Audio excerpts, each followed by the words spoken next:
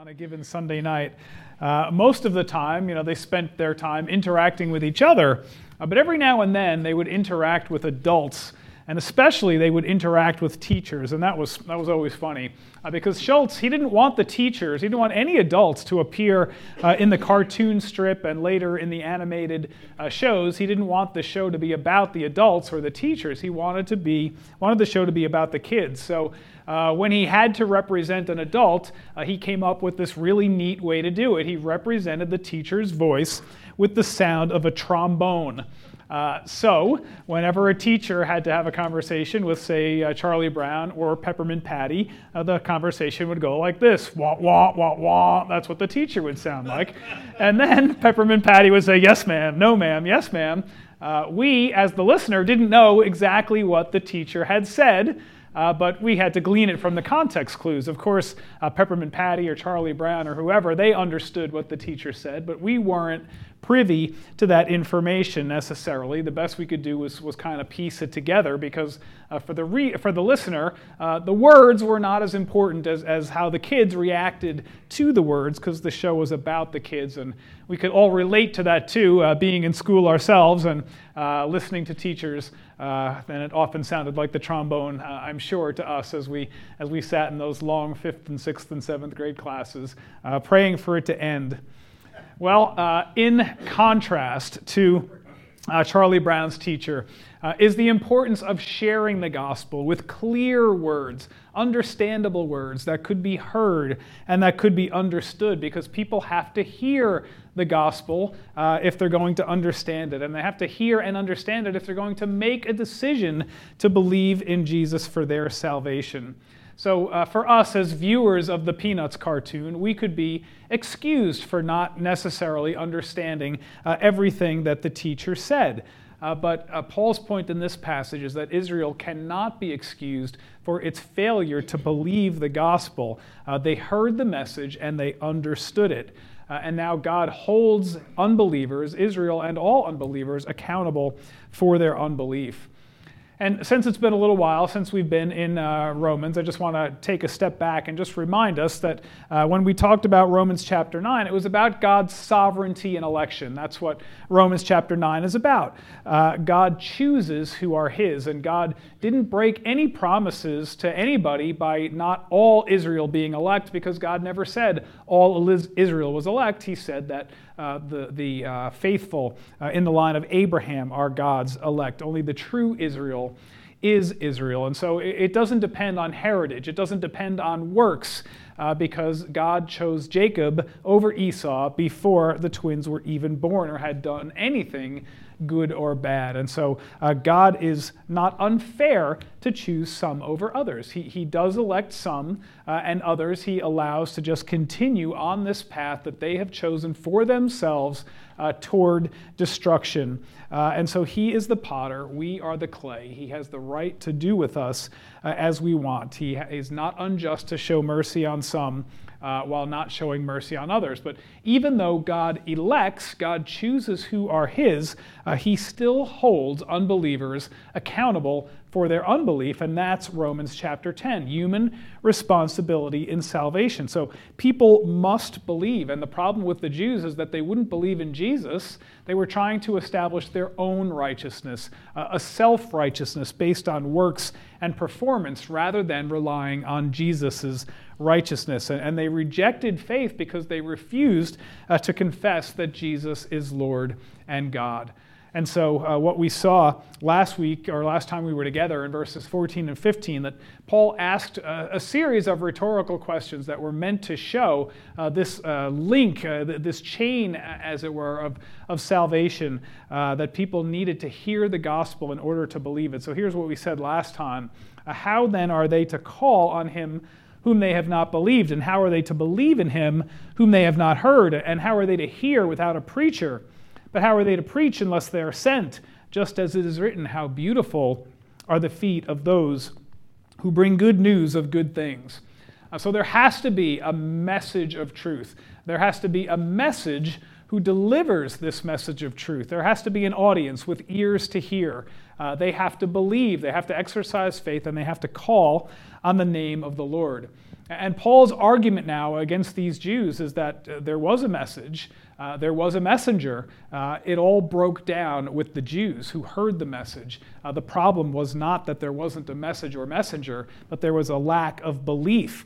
And so Paul proved in this passage first that Israel's belief was predicted in verses 16 and 17. And then that Israel's belief was not because they didn't hear or understand. We see Paul answer both of these objections in verses 18 through 20. And then the only option left is what he talks about in verse 21, that Israel's disbelief is simply because of willful disobedience. So verses 16 and 17, we see Israel's belief was predicted. It's predicted in the Old Testament. This is what it says in verses 16 and 17. However, they did not all heed the good news, for Isaiah says, "Lord, who has believed our report?" So faith comes from hearing, and hearing by the word of Christ. So this verse 16, Paul actually borrowed this verse from Isaiah chapter 53, and you know Isaiah 53. It's the chapter about the suffering servant, Jesus Christ. And Isaiah prophesied about the Messiah, not only that he would come, but that Israel would not believe in him when he did come. And throughout that chapter, he detailed how Israel would reject the Messiah and also how he would kill him, how they would kill him, even though Jesus took up our iniquities on himself so that by his stripes we could be healed. Now, Isaiah preached this message 650 years or so before Jesus came. And then Jesus did come. And in Luke chapter 4, he proclaimed himself to be the fulfillment of what Isaiah spoke. He said, standing up in the synagogue to read from the scroll of Isaiah, he said, "The Spirit of the Lord is upon me." This is Luke chapter 4, because he anointed me to bring good news to the poor. He sent me to proclaim release to the captives and recovery of sight to the blind, and to set free those who are oppressed, and to proclaim the favorable year of the Lord. And then he sat down and he said, "Today, this scripture, Isaiah's prophecy, all those hundreds of years earlier, has been fulfilled in your hearing." And so Jesus claimed to be their Messiah, and they rejected him. And Jesus willingly went to the cross, and still God held his murderers accountable. Now, that was Jesus. After Jesus, in the book of Acts, we start to read about people proclaiming the name of the Lord, such as Stephen in Acts chapter 7, when the Jews rejected him and killed him while he was professing the name of the Lord. And Paul was right there holding the garments of the people who were about to stone him, giving Stephen the thumbs down when it came to whether he should live or die. So Paul was right there the entire time. And then Paul himself met the risen Jesus Christ on the road to Damascus, and he became a believer. And what did they do with him? They rejected him and tried to kill him numerous times, stoning him, beating him, leaving him for dead. So Israel's unbelief was predicted in Isaiah and other Old Testament passages. It was fulfilled in Jesus' day. It was fulfilled in Paul's day, and it continues to be fulfilled today. In Israel, a secular society, as you know, that still rejects her Messiah, but it's being rejected around the world too, not just by Israel. Well, Paul quoted Isaiah here because this link in the chain of faith is an indispensable, an essential quality that has to happen for people to ever be saved. You need a message, a messenger, an audience. You need faith. You need to call on the name of the Lord. And for Israel, it broke down at belief. Verse 17 says, faith comes from hearing, and hearing by the word of Christ. And so Israel had to hear the word of the Lord to be saved. They had to hear it. So Paul explored then this possibility that Israel hadn't heard the word in verse 18. Is it possible that Israel did not hear the word? 10:18. But I say, surely they have never heard, have they? It's a rhetorical question, almost a sarcastic question. On the contrary, their voice has gone out into all the world, and their words to the end of the world. So what Paul is doing here is just quoting extensively from the Old Testament to prove that the Jews had no excuse. They had their Hebrew scriptures. They had their Hebrew Bible. The Messiah was proclaimed throughout it, and yet when he came, they still rejected him. So of course they heard the word. Paul took this verse 18. It's a loose quote based on Psalm 19. Which is interesting because Psalm 19 is about natural revelation, right? The heavens declare the glory of God. So it's about what we can see about God from looking around, looking up at the starry sky, looking at the ocean, whatever it happens to be. But Paul takes that quote and now applies it to what they knew about God from special revelation, what they were told by the prophets, what Jesus himself said about himself, and then what his apostles said about him afterward. And they rejected all of that. They rejected that special revelation. So in Romans 18, Paul's argument is that they didn't kill him because they didn't hear. They actually killed him because they did hear, and they didn't like what he had to say. And so, well, they couldn't say, I didn't hear. That was not an excuse that was available to them. So Paul explores perhaps another option. All right, maybe they heard, but is it possible that they didn't understand? Verse 19, has Israel not understood? Well, Paul took this verse, verse 19, right from Deuteronomy 32:21. It says, they made me jealous by what is no God and angered me with their worthless idols. I will make them envious by those who are not a people. I will make them angry by a nation that has no understanding. So we see that as we look at verse 19. You can see that it's taken right from it. But I say, surely Israel did not know, did they? First, Moses says, I will make you jealous with those who are not a nation. With a foolish nation, I will anger you. And so Paul's point, he's borrowing from this Deuteronomy passage. Deuteronomy is written by Moses. It's part of the law. It's written 1,500 years before Jesus comes. And in that, there is this prophecy that God would make the Israelites jealous through those who are not a people. Well, that's a reference to the Gentiles. The Gentiles are not a people. God took the Israelites and he made them a people. How did he do that? He started with Abraham. And from Abraham, the people grew, and he gave them the law. He gave them the prophets. He gave them the patriarchs. He made them a people. And the Gentiles, he did not do that for. And so this people that God had chosen and given all these advantages, they angered God. How? By turning to worthless idols, by looking for things other than God. So that's what was happening in Moses' day and all throughout until the exile. And then in Paul's day, they boasted not in God, but how well they were able to keep the law. They boasted in their performance and in their self-righteousness. And so either way, they're turning to things other than God. Their idolatry is toward worthless statues in Moses' day and to their own performance in Paul's day. And so they did not have great thanks for God's grace. And God said that he would make the Israelites angry by pouring his grace out on the Gentiles. And whenever Paul proclaimed that message, they hated him for it. When Stephen preached his long message in Acts chapter 7, everything was good. They didn't stone him until he convicted the Jews for what they were doing and talking about how God would pour his grace on the Gentiles. And of course, that does make the Jews very angry, that God would take his grace from them and pour it on the Gentiles. We see lots of anger from the Jews when they do that, when God does that, because the Jews considered the Gentiles foolish, dumb barbarians. They were not God's chosen people. They were outsiders to the covenant. And yet, as it turned out, the Gentiles were not the fools, because they heard the message and they received it. And as God does, he flips the script, and it turns out that the Jews have turned out to be fools because of their unbelief. So that's how we use this Deuteronomy passage. And then he says that Isaiah was even more bold in proclaiming about what the Jews had done.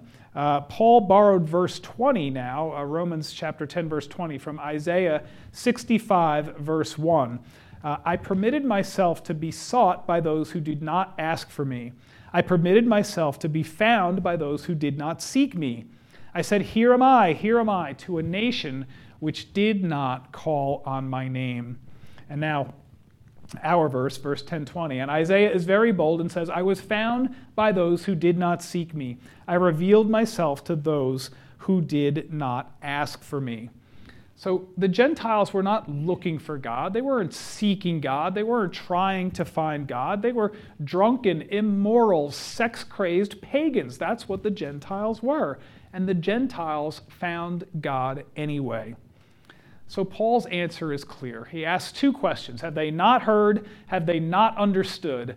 And Paul says, no, it's not either one of those things. If the unbelieving heathen Gentiles, who were not a people, who did not have the law, who did not have the patriarchs, who did not have the prophets, if they could understand, well, then surely Israel, with all of the privileges that they had, could hear and understand. So the problem is not that they hadn't heard. It's not that they hadn't understood. That leaves only one other possibility, and that is that Israel was willfully disobedient. And that's what we see in verse 21. But as for Israel, he says, all day long I have spread my hands out to a disobedient and obstinate people. And that verse is also taken from Isaiah 65, follows right on the heels of 65 verse 1, which I just quoted. Now 65:2, I have spread my hands out all day long to a rebellious people. Now, if we were going to take the time to open up the book of Isaiah and read chapter 65, at least the first 16 verses, we would see all kinds of things that Israel was doing to anger God. They continually, Isaiah says, provoked God to his face.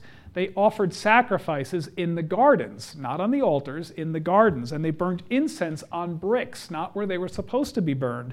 They sat among graves. Israel was not allowed to have contact with the dead. They ate pig's flesh. That's a prohibited animal. That's a filthy, unclean animal. So they were doing all kinds of things against God's law. And if we read that, we could list 20 more things that Israel was doing. Israel was a rebellious people. They were full of self-pride and righteousness from the time of Moses through Isaiah, through Jesus, and to Paul.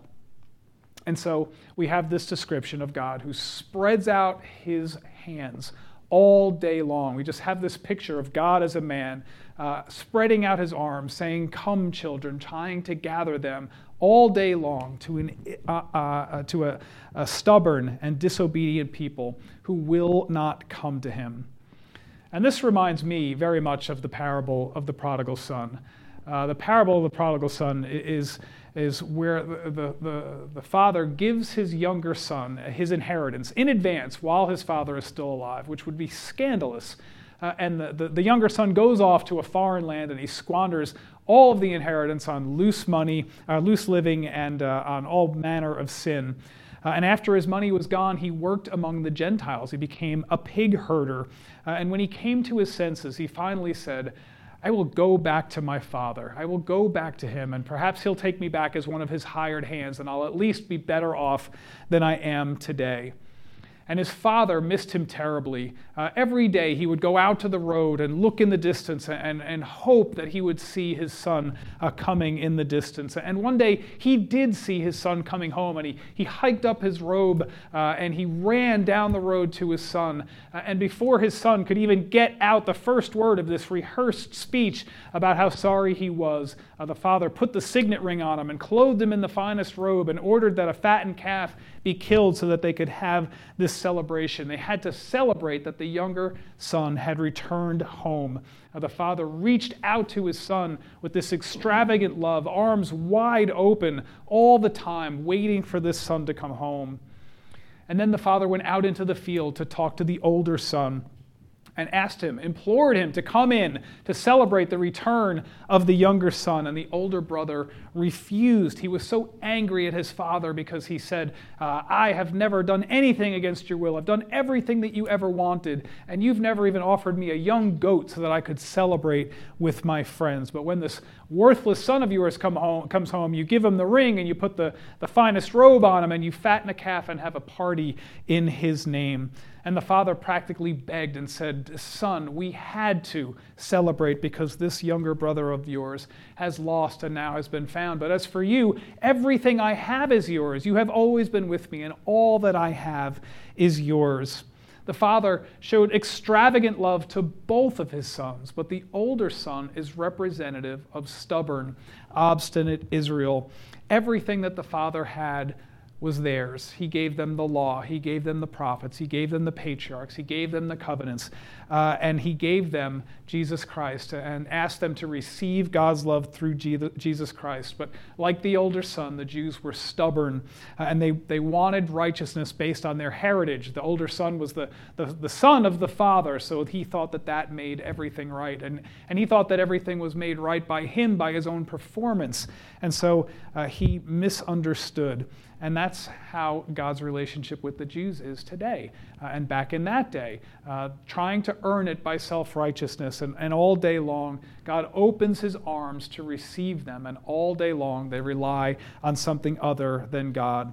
And you know, in Matthew chapter 23, Jesus said to the people when he came in for the triumphal entry, Jerusalem, Jerusalem, who kills the prophets and stones those who have been sent to her. How often I have longed to gather you together, the same image of an open arms, trying to bring people in. How often I have longed to gather you like a hen gathers her chicks under her wings, and you were not willing. You were not willing, so it's willful disobedience. When Allie was growing up, I used to coach all of her basketball teams, which was fun a lot of times. But one year, I had this girl on our team who thought that every play was, I'm going to dribble the ball across half court and then I'm going to shoot. Every time down the court, she thought that's what the play was. I dribble up and then I shoot. And so I would have to call a timeout in the middle of the game, and I would have to say to her, I can't remember what her name was, but this is not the play. The play is you pass it to her, and she passes it to her, and we try to get a layup. The play is not you dribble across half court and shoot. And then we'd go back into the game, and she would dribble across half court, and she would shoot. And the next time I would yell to her in range of the entire gym. There was no way that she and everybody else in the gym did not hear and understand that the play was not dribble across half court and shoot. The play was pass the ball and let's try to get a layup. But she would not listen to me. She was willfully disobedient. And so what did I do? What could I do? I had to take her out of the game, sit her next to me, tell her again, this is not the play. The play is you share the ball, you pass the ball. We try to get a better shot than that shot. So the penalty for her willful disobedience was a spot on the bench next to me, which is not where a basketball player wants to be. For Israel, the penalty is much worse. And for any unbelieving person who willfully disregards and disobeys the Lord's command, the penalty is much worse. It's eternity apart from him. Well, we've been talking throughout chapter 10 now about Israel. It's all about Israel, Israel's unbelief. And of course, it wasn't all Israel. Any believer in those days was first a Jew who became a Christian. But most of the Jews did not believe, and most of them were left to the consequences of their disobedience. But what does all this talk of Israel have to do with us today? Well, it's very simple. God has called everybody to faith. He's called everyone to salvation through Jesus Christ. And God has made Jews and Gentiles one in the church. And what he asks of us is belief. God offers his kingdom to anyone who will call on the name of the Lord. And so verse 21 says again, all day long I have held out my arms to a disobedient people, which shows that God is patient. He's loving, almost to the point of begging people to come and be saved. And so the problem with first century Israel is the same problem that we have in 21st century Israel, 21st century America, 21st century all over the world. People will not believe in the name of Jesus Christ. And so God continues to hold out his hands to an obstinate and disobedient people. And the problem, of course, underlying all of this is sin. And the sin that causes unbelievers not to believe is generally pride. The kind of pride that is self-righteous, the kind of pride that thinks, I'm good enough in my own power. I will get to heaven because of what I have done. I am good enough because of what I have done, and I don't need God. And that kind of pride, of course, causes God's wrath. God says in Proverbs 16:19, pride goes before a fall. And God says that he will humble the proud and he will exalt the humble. And in the Sermon on the Mount, Jesus talks all about needing to have poverty of spirit. Blessed are the poor in spirit, for theirs is the kingdom of heaven. So being poor in spirit means that we acknowledge that there is nothing good in us. There is nothing that is worthy of salvation. It means that we recognize our own sinful condition, and then we humble ourselves and say, God, I can't do this. I need you. I need a Savior. And so somebody who is poor in spirit understands there's nothing worthy in them of salvation.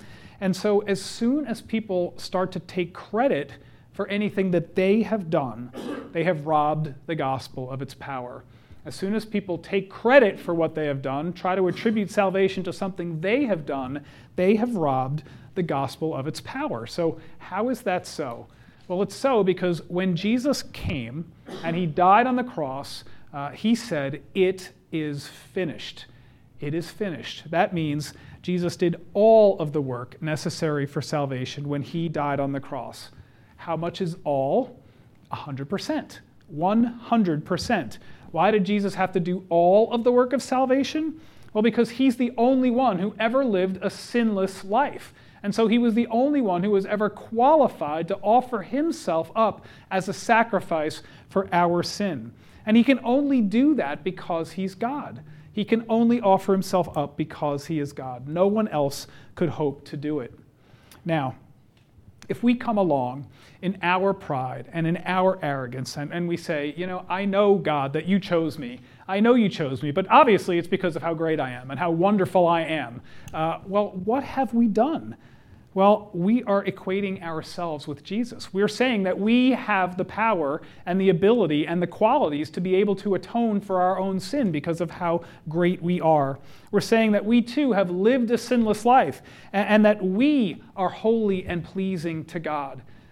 And if you know yourself, and I know myself, we should know, if we were really willing to do a self-examination, our lives are not holy, not in the sense that God requires them to be in order to save us. So we cannot take the position that our own good works are enough to atone for sin. We ought to be able to see how arrogant that is because we are equating ourselves with Jesus when we say that. The reason we need a Savior is because our sin has caused such a stain in our own lives that we can never get to heaven by our own good works. And so Jesus came to solve this problem that we have. Our sin problem, that because of our sin we can never get to heaven. And he came to do what we could never do in our own power. When he died on the cross, he paid an immeasurable price to purchase our souls. The physical agony of going to the cross was one thing, but then the spiritual agony of being separated from his Father for the first time in all eternity is unfathomable to you and me. We don't have that relationship with God. We are not God's son. We're not eternal, so we can't know what that is like. So he paid such an enormous price. And then think of the price that God paid so that our sins could be forgiven. You parents know, if you have children, how hard it is to discipline your kids. None of us likes to discipline our kids. Now imagine taking your wrath and pouring all of your wrath out on your own son for something that you know that someone else did. That would be really, really hard for us to do. And yet God did that, and Jesus took that so that we could be saved. And that's why God hates pride so much. It's us taking credit for something that only God can do. And yet, as much as God hates pride, he is still a God of mercy. All day long, can you imagine? All day long, he holds his arms out to an obstinate and disobedient people. All day long, of course, means forever. He's holding out his arms to a willfully disobedient people. And that's good news for all of us. How glad are all of you that God didn't say, all day long is now over 20 years ago, 30 years ago, 40 years ago. If he said that, all day long is now over 20 years ago, I'd be toast. I don't know what when you were saved, but at some point in your lives, you were saved. And if God said all day long is now over before that day happened, you wouldn't be saved either. And so for many of us, when we first heard the gospel, It was like listening to Charlie Brown's Teacher, right? We heard the trumpet sound. And for me, I heard the trumpet sound over and over and over again. And some of you who came to faith later in life have that same testimony. And then one day, the trumpet sound turned into a voice. God made us hear and understand the gospel that we had never heard and understood before. What was an undecipherable trumpet sound became the clear message of the gospel, and we finally heard it, we understood it, and we believed. By God's grace, we understood that we are sinners in need of a Savior. And that is the mercy of God. And we just can't help but marvel at God's love. We thank God for his patience. We thank God for his loving kindness, without which none of us could be saved. And so God is not done saving souls either, is he? If he was, Jesus would have come and this present age would have ended. But God is not done. He's not even done with disobedient Israel, which we'll see in the next chapter. And he's not done with your friends, with your family, with your coworkers, with your neighbors. God still has a plan. So what should our response be to such things? The first one is this. We ought to be thankful, right? First of all, we ought to be thankful. Sometimes we forget to thank God for his amazing grace in saving us.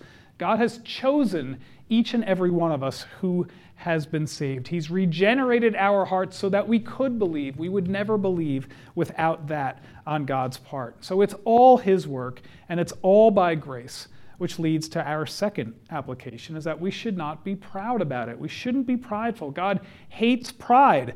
And Christians, we're not immune to pride either. Sometimes we can get to thinking, I do this and I do that, and I'm really doing great at this Christian thing. God ought to be really quite happy to have me on his team, right? We can do that. We can get proud about the work that we have done. And so we're not better people than unbelievers. We are just people who God has given the gift of faith so that our eyes would be opened, that we would understand the gospel and receive that gift of faith. So that just hasn't happened for other people yet. It doesn't mean that it won't. And our job is to be his messengers, to go out and proclaim this word. Don't be proud about it. Share that salvation that you've received. And the way to do that is to help people to see their need. The biggest barrier to unbelief is not the objections that people raise, like why does God allow evil? Why does God allow children to suffer? I mean, these are great questions, right? And we could talk about these questions for hours. But oftentimes, those questions are just an excuse that people put up as a front to say, I can't believe in God because these questions have not been resolved in my mind. Well, what's the problem? What's the sin there that's underlying that? The sin that's underlying that is pride. The biggest stumbling block to people not receiving their salvation is that they won't admit that they are sinners and that they need a Savior. And that's why we have to preach the gospel. The gospel is so simple. Jesus Christ came, he lived, he died on a cross for our sins, and then he rose from the dead.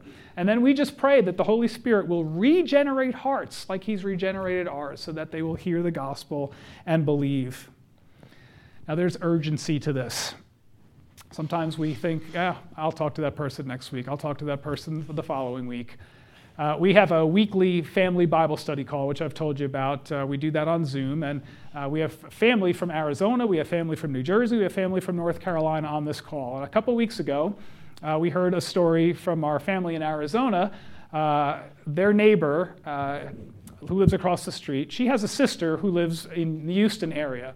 The sister is married with a husband. They have 3 young children. One day, the husband came home. This is just about a month ago now. He shot his wife, and then he shot himself, both dead. And now these 3 kids are left to live on their own. They're going to be raised by their grandparents or something. So for them, on that day, all day long ended on that particular day. From our family in New Jersey, we heard about the principal of a school that our kids used to attend. Her husband went out to Utah for a ski trip. And he's skiing down the mountain, has a great day skiing, goes into the ski lodge at the end of the day, has a brain aneurysm at 52 years old, drops dead on the spot. And so my point in telling you this is not to shock you. I know they're shocking stories, but the point is to tell you that we don't know how much time we have, right? Nobody is promised tomorrow. your family, your friends, your neighbors, your coworkers, none of them are promised tomorrow. By God's grace, we have received the gospel. We don't know when the time is going to run out for people, and we may be the agent of this grace that God has appointed us. So we want to be sure that we are doing our part to spread this good news. God holds his arms out wide all day long, and he wants people to come to him. So we want to help people to see their need, to tell them about the love of Jesus who died for their sins. Because we're only going to change the world by asking God to change one heart at a time. And we need to preach. We need to preach the word so nobody can say, I did not hear and I did not understand. Let's pray. Lord God, we just thank you for this constant reminder of your mercy and your grace, that you would stand there, God, that you would stand there, eternal God, begging us, imploring us to come to you, and that we would have the audacity to reject you. Lord, I thank you that we understand that it's by grace and that we have heard the gospel and understood. And Lord, we do ask you for the souls of our friends and the souls of our families and neighbors and co-workers. Lord, our world is in a mess right now, and it's because of unbelief, and unbelief is because of pride, and pride is a sin that you hate the most. Lord, help us to reach people with this amazing gospel. Lord, help us show your love to others. Send us, Lord, and help us to be effective agents in ministering to people, to a world that is so desperately in need of your Son. We ask it in Jesus' name. Amen.